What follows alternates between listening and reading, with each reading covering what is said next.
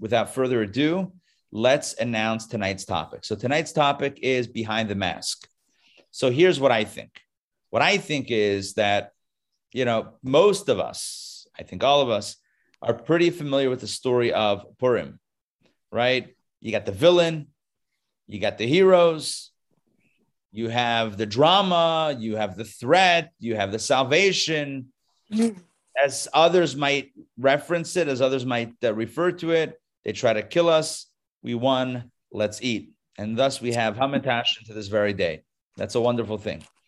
But there's a lot more to the holiday of Purim. There's a lot more than meets the eye. Tonight's session is all about the deeper story of Purim. We go behind the mask. We wear masks on the holiday. We get dressed up, costumes. There's a lot that happens beneath the surface. And so I'd like to welcome our very special guest presenter, Mrs. Becky Miller, live from Atlanta, Georgia, to share with us insights into the holiday. Mrs. Miller is a renowned teacher of Judaism. She's taught in many different contexts. She's done sessions for us as well. We did one, I'm trying to remember when it was, about a year ago, maybe a little bit more, a year and a half ago-ish.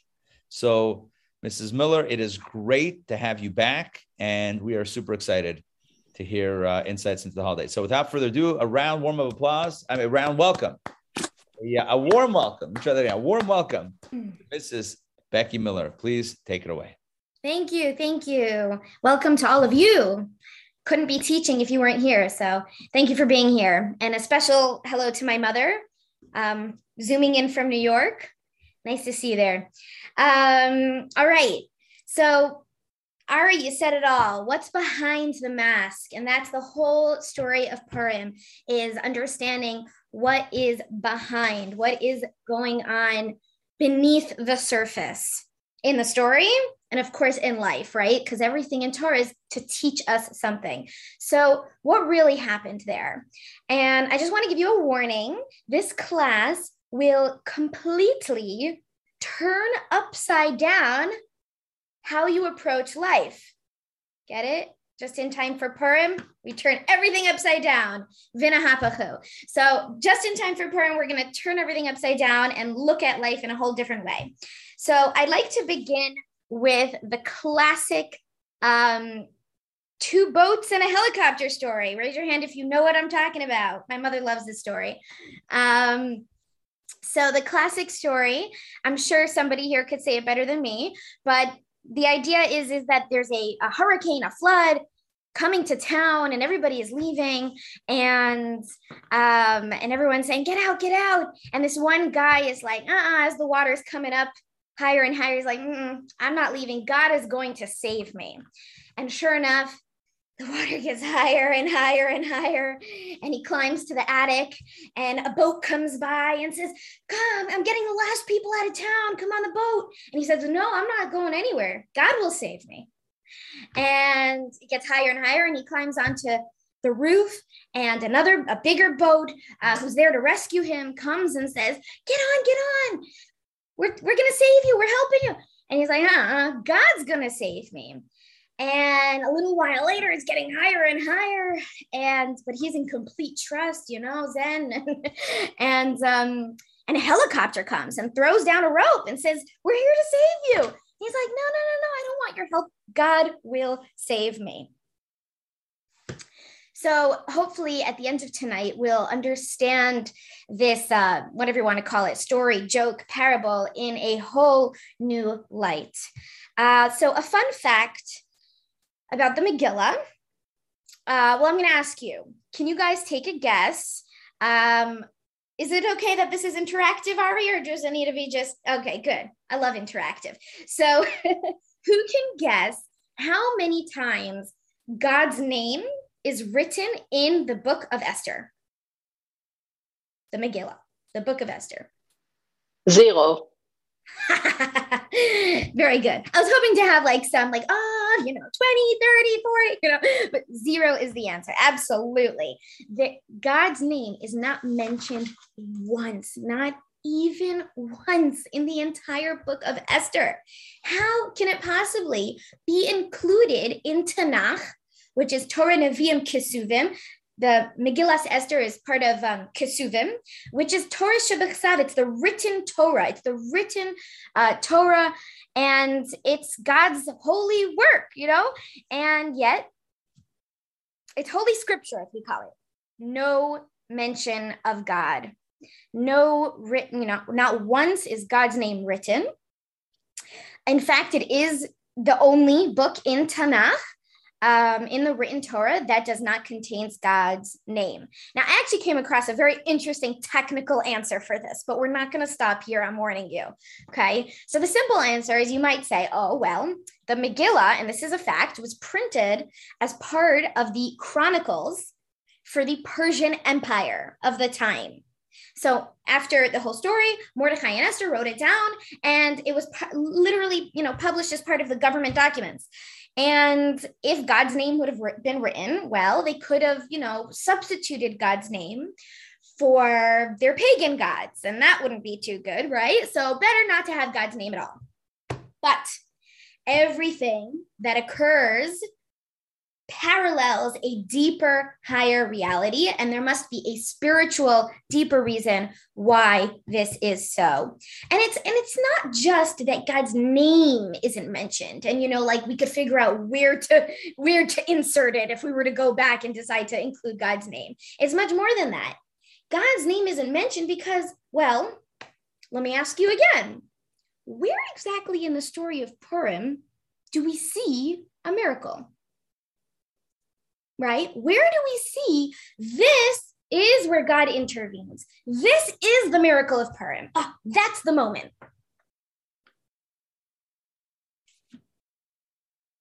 Exactly. See, the thing is about the Purim story is that it's seemingly a chronology of events. A flow, a story of one thing happening after another. I mean, it happened over a course of many years, but the fact that we can't point to where it is that God's miracle, God intervenes, and that's the miracle of Purim. And that's why God's name isn't written, because that's not the story. So the story in a nutshell, just in case we need a refresher. So the Purim story in a nutshell, and this is really a nutshell because there are so many details in the Purim story, but we have the Persian Empire in 4th century BCE, and the empire was over 127 countries. All of the Jewish people at the time were part of this empire. King Achashverosh, in the beginning of the story, he makes a grand feast. In fact, he makes two, the second of which was for the people of Shushan. The Jewish people of Shushan attended this feast. Not such a great thing. Anyways, at this feast, Achashverosh invites Queen Vashti to come. By the way, I've got to say, there are two versions of the Purim story, the ones that we tell the kids and the uncensored version. So the uncensored version is that he asks Queen Vashti to come naked and show off her beauty, and she refused. And she refused, so Achashverosh kills her. Of course, he's drunk, he kills her, and he regrets it in the morning, but what's done is done, and he needs a new queen. So he makes a big beauty pageant. Lo and behold, of all the people who were chosen, Esther, a nice little Jewish girl with an olive complexion, somehow she finds favor in his eyes, she becomes queen. But she does not tell him that she is Jewish. Haman becomes prime minister of all the lands, and he makes a law that everyone needs to bow down to him. Of course, Mordechai, the Jewish leader at the time, and by the way, Esther's cousin, Haman doesn't know that, he refuses to bow to Haman, and Haman is angered and convinced the king to issue a decree to kill all the Jews, and he chooses the 13th of Adar, a date he chooses out of a lottery. That's why Purim is called Purim. Of all the details of the story, we're focusing on the lottery. And Mordechai, upon hearing about this decree, it was public knowledge, it was going to happen in a year's time from now. He, as the leader of the Jewish people, he gathers the Jewish people to repent, to fast, and to pray. He wears sackcloth and ashes, which is a sign of mourning in Jewish law. And eventually he goes to Esther and he tells her to appeal to the king. For what reason were you chosen as queen, but to save the Jewish people. Esther asks Mordecai to gather the Jews to fast and to pray on behalf of her. And so she did, because going to the king was actually risking her life. And she hadn't been called for quite a while. They fast and pray for 3 days, as does she. And she goes to the king and he puts down his golden scepter. So her life is saved. She is not going to have the same fate as Vashti. And she asks Achashverosh and Haman to come to a party. By the second party, Esther reveals to the king that she is Jewish. And Haman's plan to destroy her people, the Jewish people, her people. And of course, Haman is hanged. Mordecai was appointed as prime minister in his stead, and a new decree was issued granting Jewish people the right to defend themselves, saving them from destruction. I'm curious, where do you think, some opinions, where do you think the miracle of Purim happens? Where's the miracle? In Shushan? In Shushan, this is where the whole thing takes place. Yeah, what I mean by where is what point in the story? At what point in the story is that's God intervening there?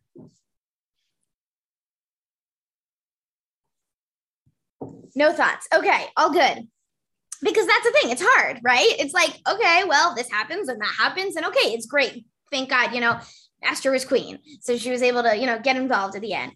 But going back to our question, where is the miracle? And we do, in fact, call it a miracle of Purim. You could just say, okay, so it's not the miracle of Purim. It's the story of Purim. But we call it the miracle of Purim. We say Al Hanisim, a prayer saying that this is a miracle on the day of Purim. And yet, it is a different sort of miracle than Pesach, the 10 plagues, Kriyas Yamsuf. And it's a different miracle than Hanukkah, which is an outright miracle. It lasted 8 days. The big army, that was defeated by the small, and more. So the point of the Purim story, the very reason why God's name isn't mentioned, and the whole reason it's a holiday, is to teach us this very, very, very important lesson. Although you may not see it, although God is hidden. And Esther, by the way, Esther's name, that means hidden. The root word Esther is the same, Hester, Esther. It means hidden. Even when things seem to be happening like an amazing series of coincidences, even when our lives just seem to flow one thing after another, Purim teaches us that Hashem is behind every step of the way. Every single detail is the miracle.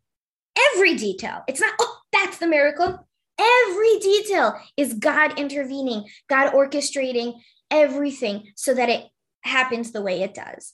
And there is a term in Judaism for this concept, which is hashgacha pratis. Hashgacha means to watch. Pratis means prat, a detail. So the idea is that God is watching, he's directing, I love the word, for me, what makes most sense to me is orchestrating. He orchestrates every detail, because it's not a passive watching. It's an involved, invested watching. Every detail. And this is opposed to a general hashgacha, a general directing of the world that some used to think, this is how God runs the world, by looking above and, just making sure all things are running okay, but not every detail. But the Baal Shem Tov of Hasidic thought came and taught us that actually every single detail, down to where a leaf falls, down to a blade of grass blowing in the wind, every detail is orchestrated by God. And that's why, like we just read it, the story of Purim is so full of details, and many more than we even said. We didn't even mention Big Son and Seresh, and how Achashverosh had trouble sleeping, and Haman barges in, and he leads Mordecai, and he ends up leading Mordecai through the streets and parading him, and how, Haman is then hanged on the gallows that he meant for Mordecai. I mean, it's full of details, and that's the point. Hashgacha pratis, Every detail is orchestrated by God. So we're not going to end here. I know it's only 8:21 because this is lesson number 1.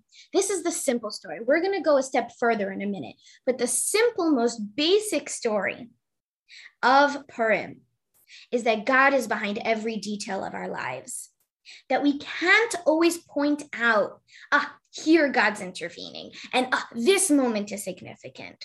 But that is because God is intervening in every moment, and every moment of our lives is significant. And God is orchestrating every moment of our lives intentionally and purposefully.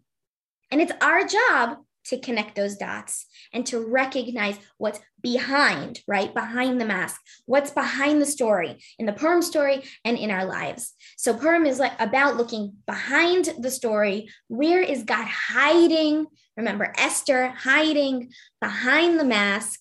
And I'm going to take it a step further, that behind the mask of nature.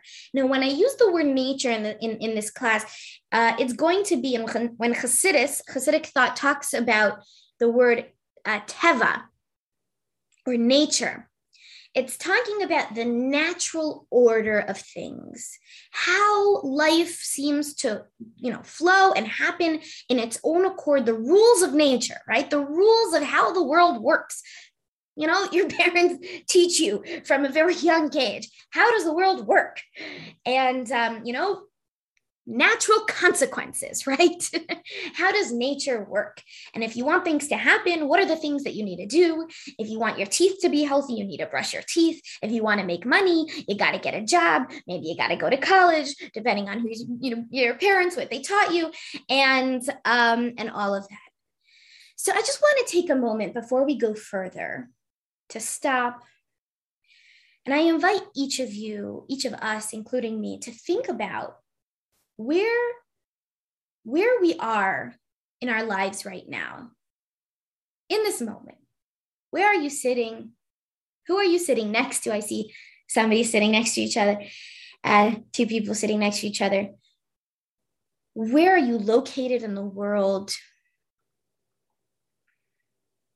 What job do you have or not have? Who are you married to or not married? How have things turned out for you?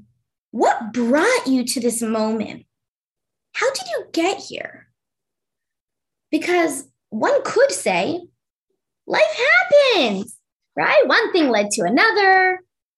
I went to this college. I attended that party. I bumped into this person. And life, it took its own accord from there. It kind of just went. I had this teacher in 4th grade who inspired me to be a mechanic one day, whatever it is, right? What happens in our lives to lead us to this moment? Actually, I believe there's a movie out there. I just love the concept. I won't disclose whether I watched it or not, called Sliding Doors. And it's the idea of the movie has 2 sides to it. A person walks in, I think, to a subway. She makes the subway and her life takes one direction. And in another version, she misses the train and her life takes on a completely different direction. So without Jewish wisdom, without the Torah teaching us what's really behind our lives, that God is really behind our lives, it's so easy to think of life as it just happened, right? Which door did I get in? Which subway did I take? But to recognize that as Jewish people, we realize that God orchestrates every detail of our lives to bring us to this moment right here. So again, the simple lesson is God is behind everything. Okay, we good? So far so good? Okay, because we need that in order to jump to the next level. And it's a whole nother level.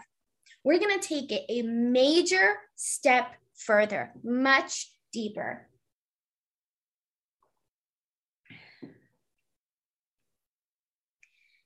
If God is truly behind everything, making things happen. And truly everything that happens to us comes from him. Why work so hard? Working or everything in life. Why get involved? We should just be able to step back, relax, and let God do his thing, If all the blessing and all the success and everything that happens is from him, so why should we get involved? Why should we do anything?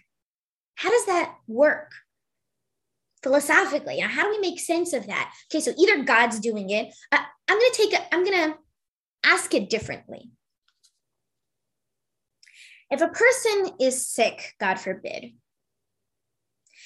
and he gets the best doctors around, and he finds the expert surgeon for what he needs, and sure enough, he's healed. Who healed him? God or the doctors?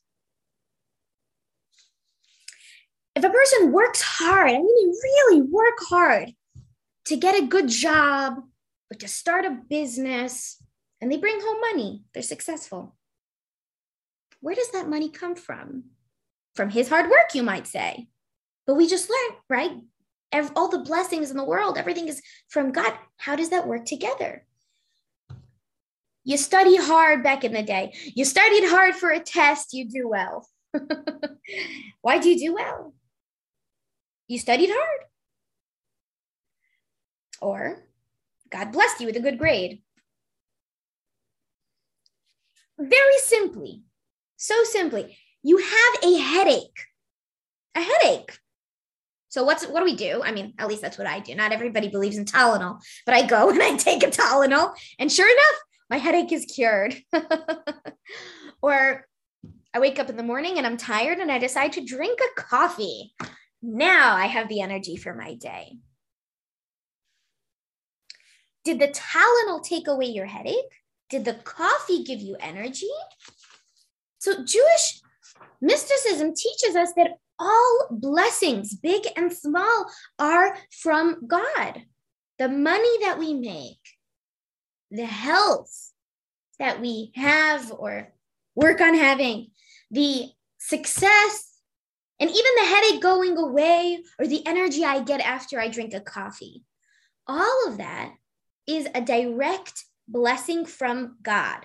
So then why should I work, study, go to the doctor, drink a coffee, etc.? What's our part? And the answer is, I was fancy enough to get you a slide. So am I able to I forgot to discuss this with you beforehand, Ari. Am I able to share screen or no, I don't have that capability? Lovely. Here it is.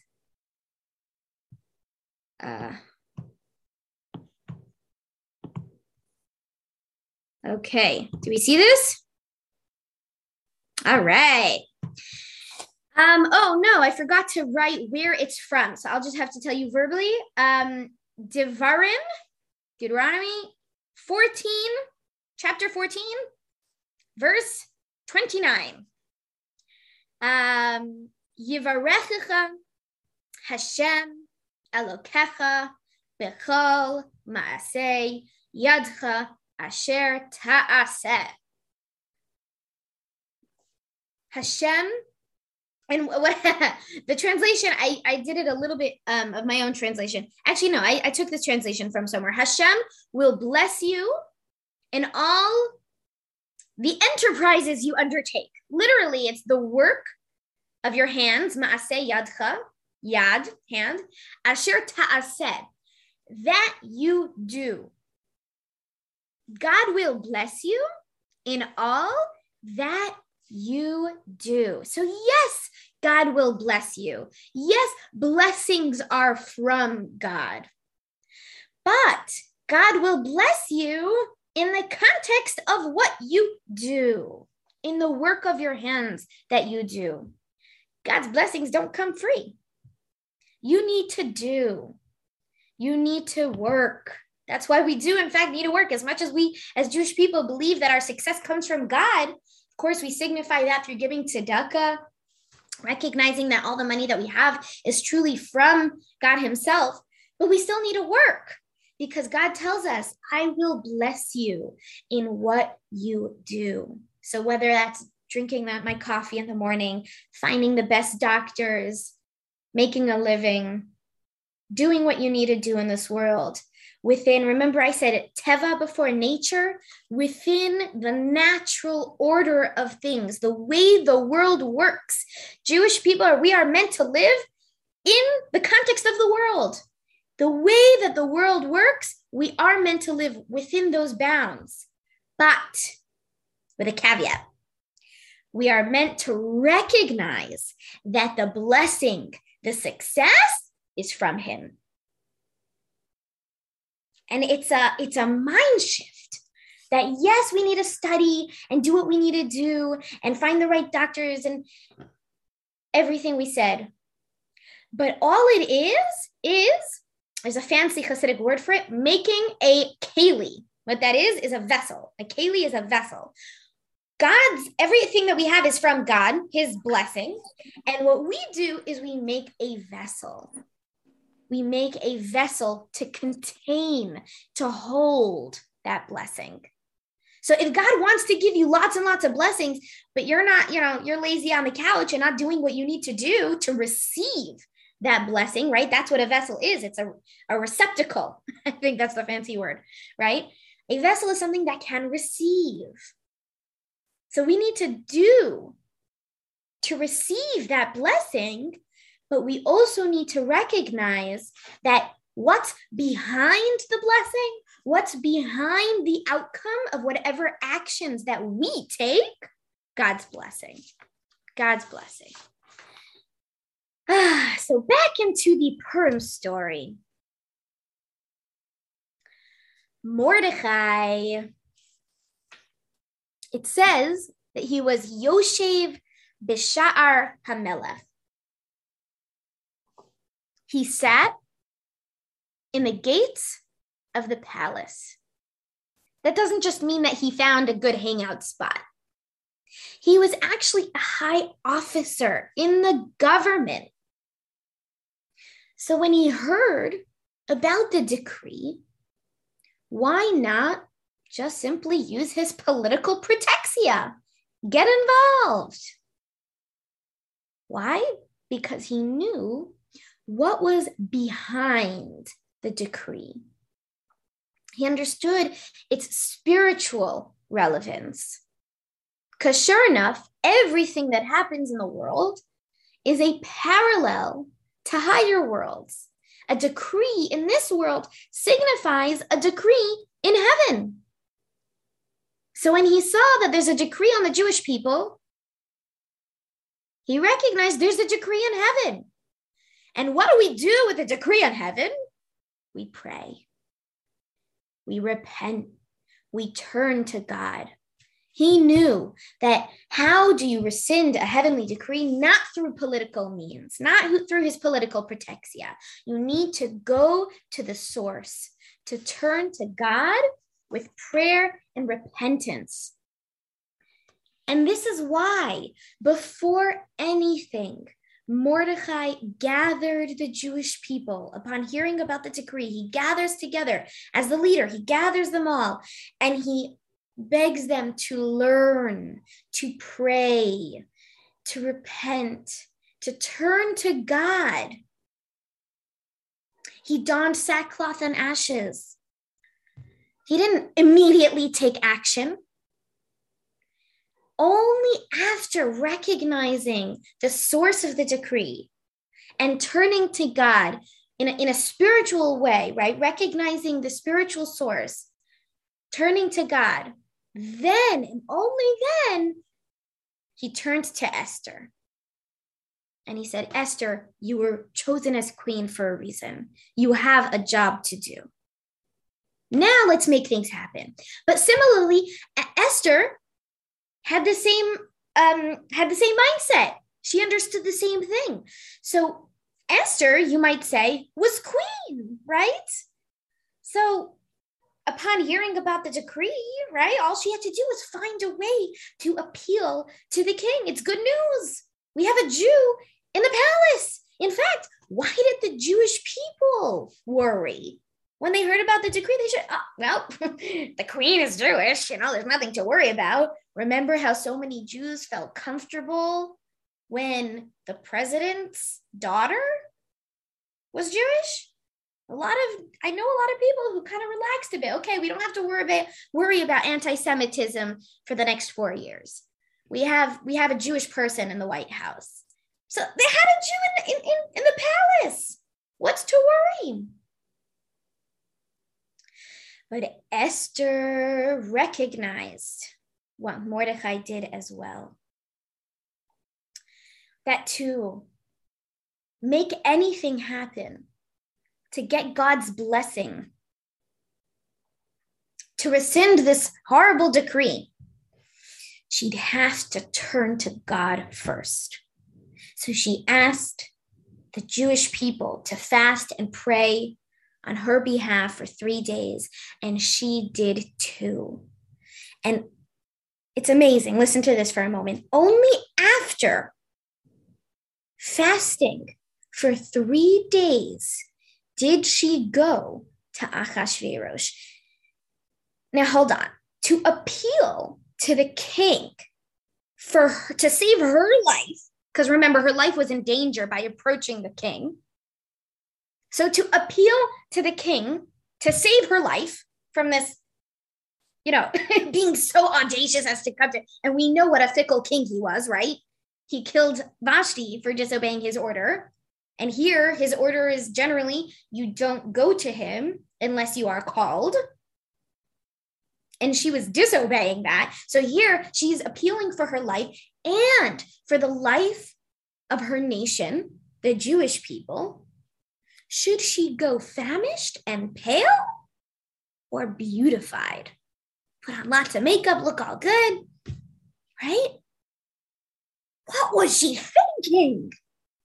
What was she thinking? That's not how you appeal to the king and the queen. But Esther understood. That's the point. She understood that who she needs to appeal to is to God, not to Achashverosh. Did you ever wonder why when she came to Achashverosh, and Achashverosh puts down the golden scepter, and he's all happy to see her, despite the lack of makeup, and she, the famished look, and he's like, oh, I'll give you anything up to half my kingdom. Oh, he's in a great mood. Why doesn't she go for it then? I've asked this question, like, why doesn't she just ask them, why the whole shtick, the perm shtick with the party and then another party? Like, what's going on with that? Esther knew that it wasn't to Achashverosh she was appealing to, it was to God. And she felt, this gezerah, this decree in heaven is not taken care of yet. There's still more spiritual work to be done. I haven't seen the tides turn. I haven't seen a shift. For all I know, this decree in heaven is still going strong, and this is not the time to ask Achashverosh to save the Jewish people. So she makes a party, but still didn't see any sign. And sure enough, before that second party is when Haman is parading the streets with honoring Mordecai. And Esther's like, I see. Tides have turned. Something has changed. Everything is starting to flip on its head. And now that everything is flipped on its head, she knew, now I can go and appeal to Achashverosh. So back to this idea of the doctor and God being the healer, God healing us, or working hard at work and recognizing that all blessing and success is from God. Why did she go to Achashverosh at all? Right? So she recognized that if it's only about the decree in heaven, so they fast and they pray, and they fast and they pray again, and then it'll all work out. But back to our pasuk. back to this verse that we saw, Yivarechecha, God will bless you in what you do. Ta'aseh, God wants us to work within the context of nature, within the way of the world. He wants us to use our political protexia, or in this case, royal protexia, we might say. But first, you turn to God. First, the spiritual remedy.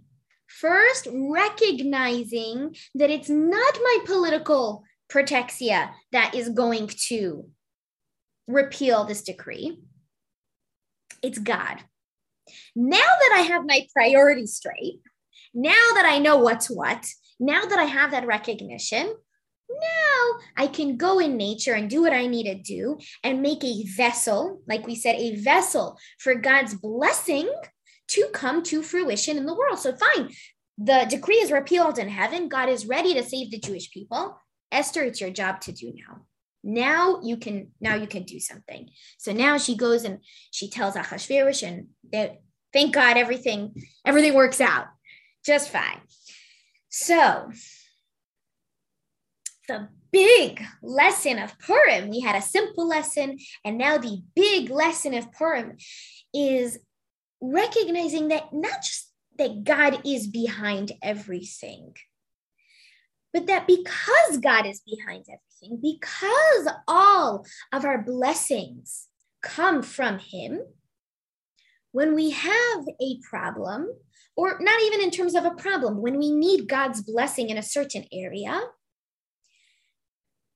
as Jewish people, we need to remember, take a lesson from the story of Purim, not to get too wrapped up in the vessel. So we often think we work very hard and we'll make a lot of money. And the truth is,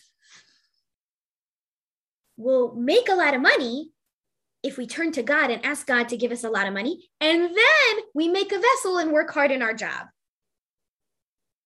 Do you see that? So it's both things that we need here. We recognize first, our success and our blessing comes from God. Whatever the problem is in my life, whatever I'm encountering, whatever problem in the world, whatever success I need, it's between me and God. So in that case, the first thing that I'm going to do is I'm going to pray. I'm going to give some tzedakah, some charity. I'm going to do some teshuvah. There are a lot of stories about checking mezuzahs. A lot of people would come to the Lubavitcher Rebbe and say, I have this problem, I have that, a health issue. And he'd say, have you checked your mezuzahs? And so they checked the spiritual remedy first, because it's the recognition that the remedy will be spiritual. The remedy will be from God.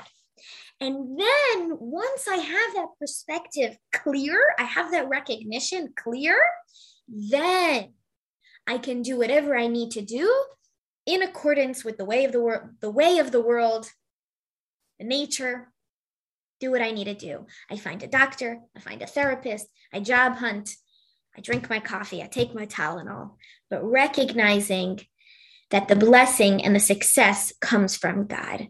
So this, my friends, is a major perspective shift. I think we call it a paradigm shift. The costumes, the masks on Purim are there to remind us that nature, everything we see in the world, the way the world works, is just a facade. It's just the exterior. And what is behind it all, what is really going on, is God, to put it simply. So back to our story from the hurricane, from the flood. Of course, God was saving him, right? I missed the end of the story. The end of the story, right, is he comes to heaven. He dies. Sure enough, he dies. And he says, God, why didn't you save me? And God says, I did.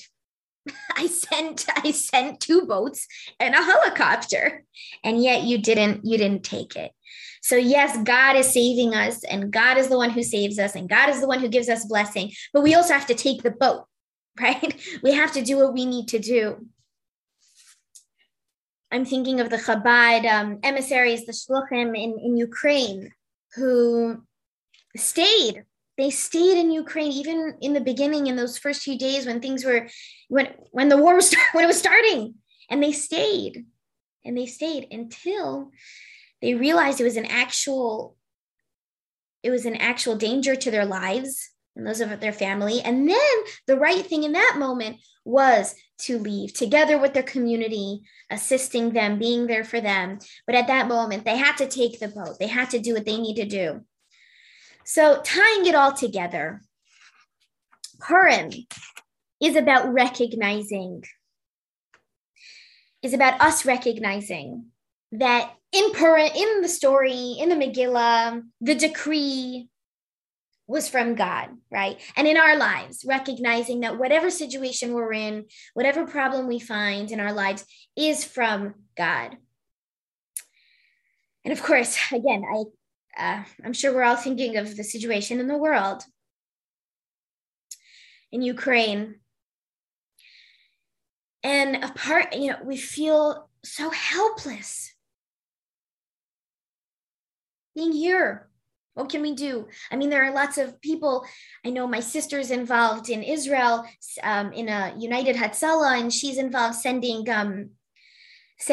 medics. They're going to Moldova, and they're dealing with refugees there. And there are emissaries, there are shluchim in Chabad emissaries in Europe who are helping people within Ukraine who are helping.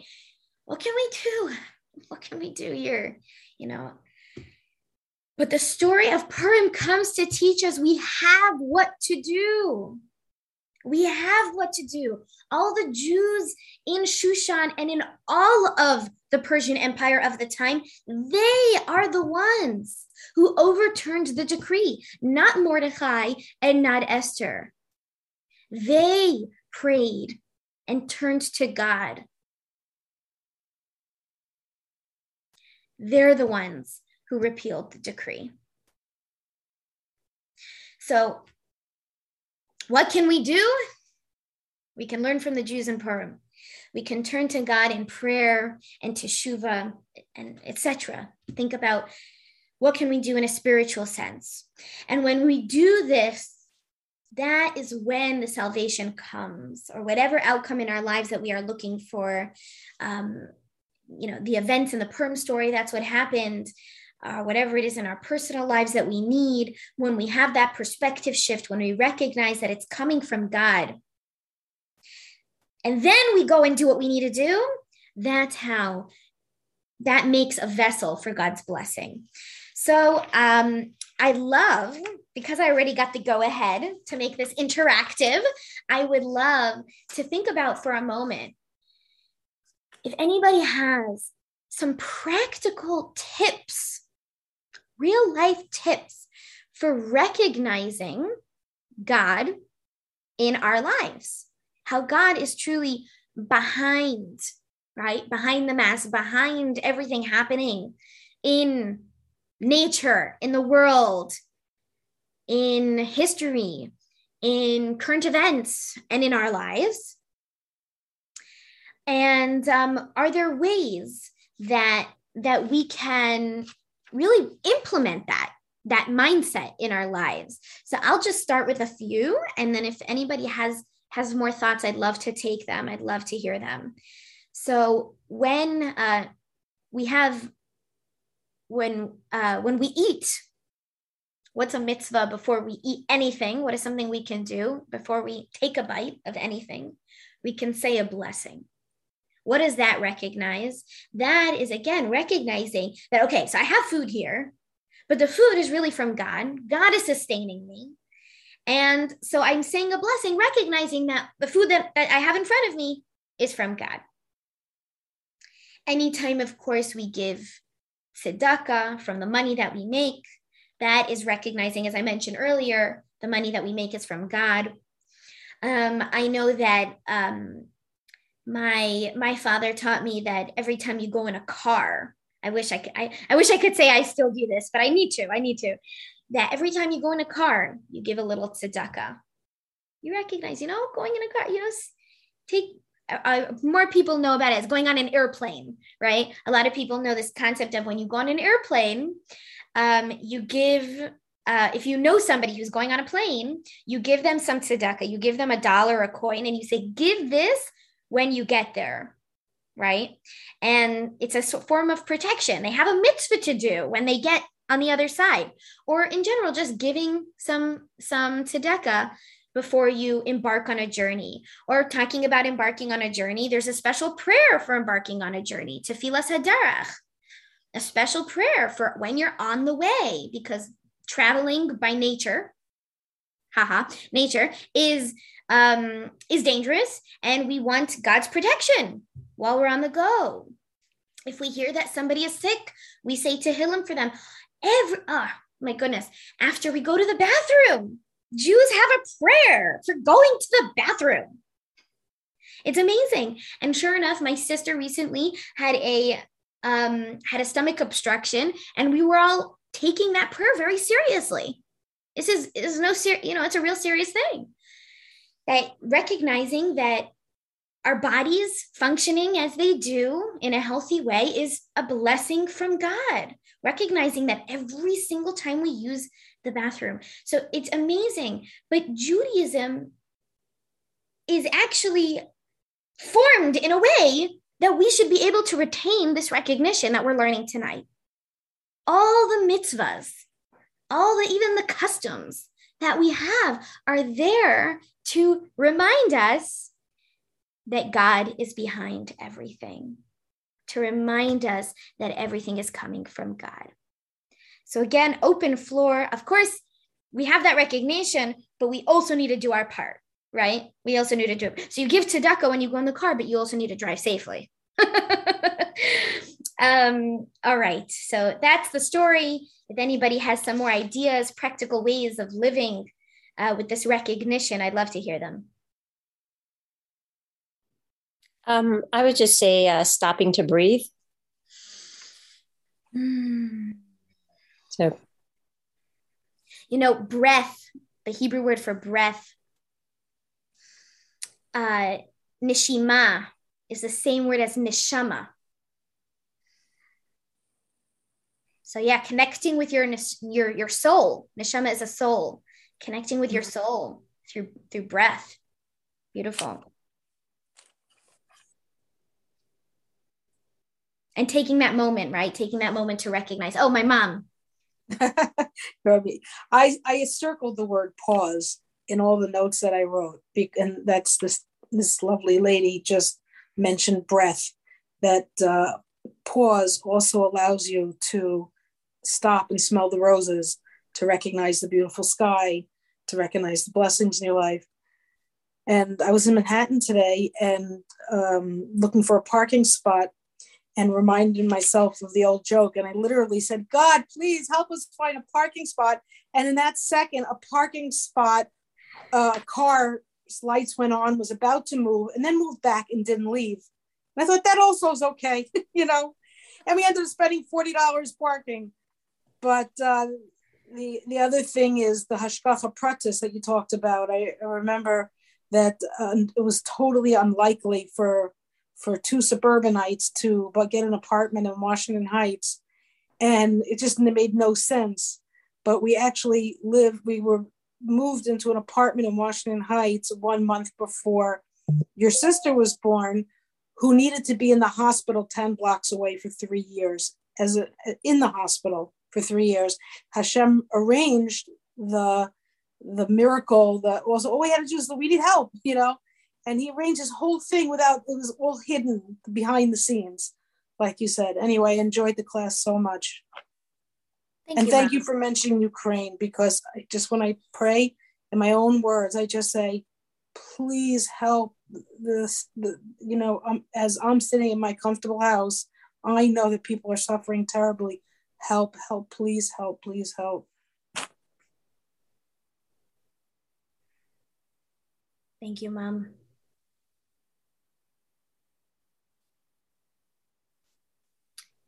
Moshe? I can't hear you. We can't hear you. Still no.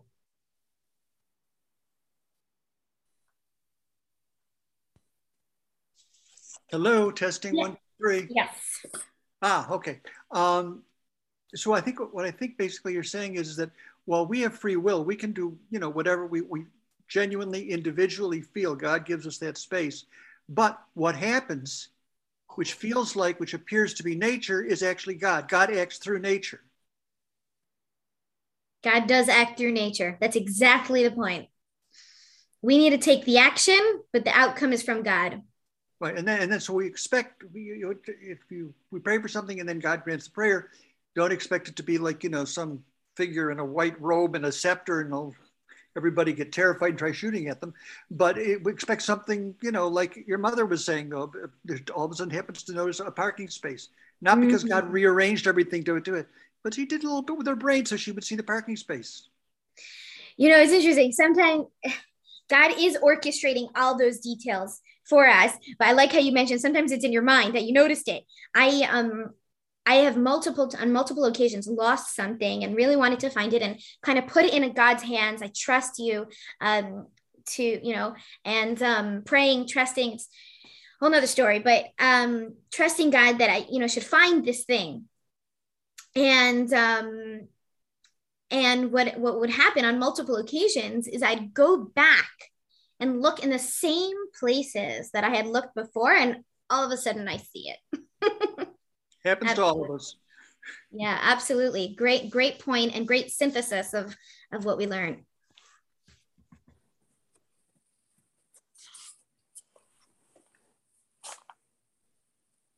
Anyone else? I see it on Sarah's face. Sarah, I don't know. Thank you. This was fun. Can you hear me? Yeah. Okay, good. Yeah, this was a really great class. Great. I'm so glad. All right. So I bless us all to be able to live our lives in this way of recognizing that everything is coming from God, which means two things, right? It means we need to turn to God in prayer. We need to turn to, and even just in the recognition, even like you said, what's your name? I missed it. Ilana? Yes, Ilana. Ilana, okay. Like Ilana said, pausing, taking that moment to stop, to get in tune with ourselves, with our bodies, with our breath, and to recognize that it is from God. But then also to take action and to work within nature and recognize that the outcome and what happens in our lives is coming from Him. So I bless us all to be able to have this awareness in our daily life. And most of all, that God, just like He saved the Jewish people in the story of Purim, should show this a salvation for the people of Ukraine, Jews and non-Jews alike. And in our eyes, right, we don't see where this is going, where it can go, but God has a plan. And to turn to Him with prayer, that all should be well. Amen, amen. Thank you so much, Mrs. Miller. Thank you so much, all of you, for being here.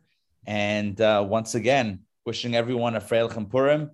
Happy Purim. Don't forget, tomorrow night, we have the Purim Boot Camp, another session on Purim starting at 7:30 p.m., both live in person at the InTown Jewish Academy, as well as on Zoom. You can sign up on our website, intownjewishacademy.org. Purim begins Wednesday night, continues through Thursday. Don't forget about the 4 mitzvot, hearing the Megillah twice, gifts of food, 2 gifts of food to a person, 2 gifts of money to 2 different poor people, and having a festive meal. Want to wish everybody a good night. Purim Sameach, a Freilichen Purim. And thank you again, Mrs. Miller. Take care, everyone. Laila Tov. Becky, thank you. It was a provocative talk. Thank you. Thank you. Appreciate that.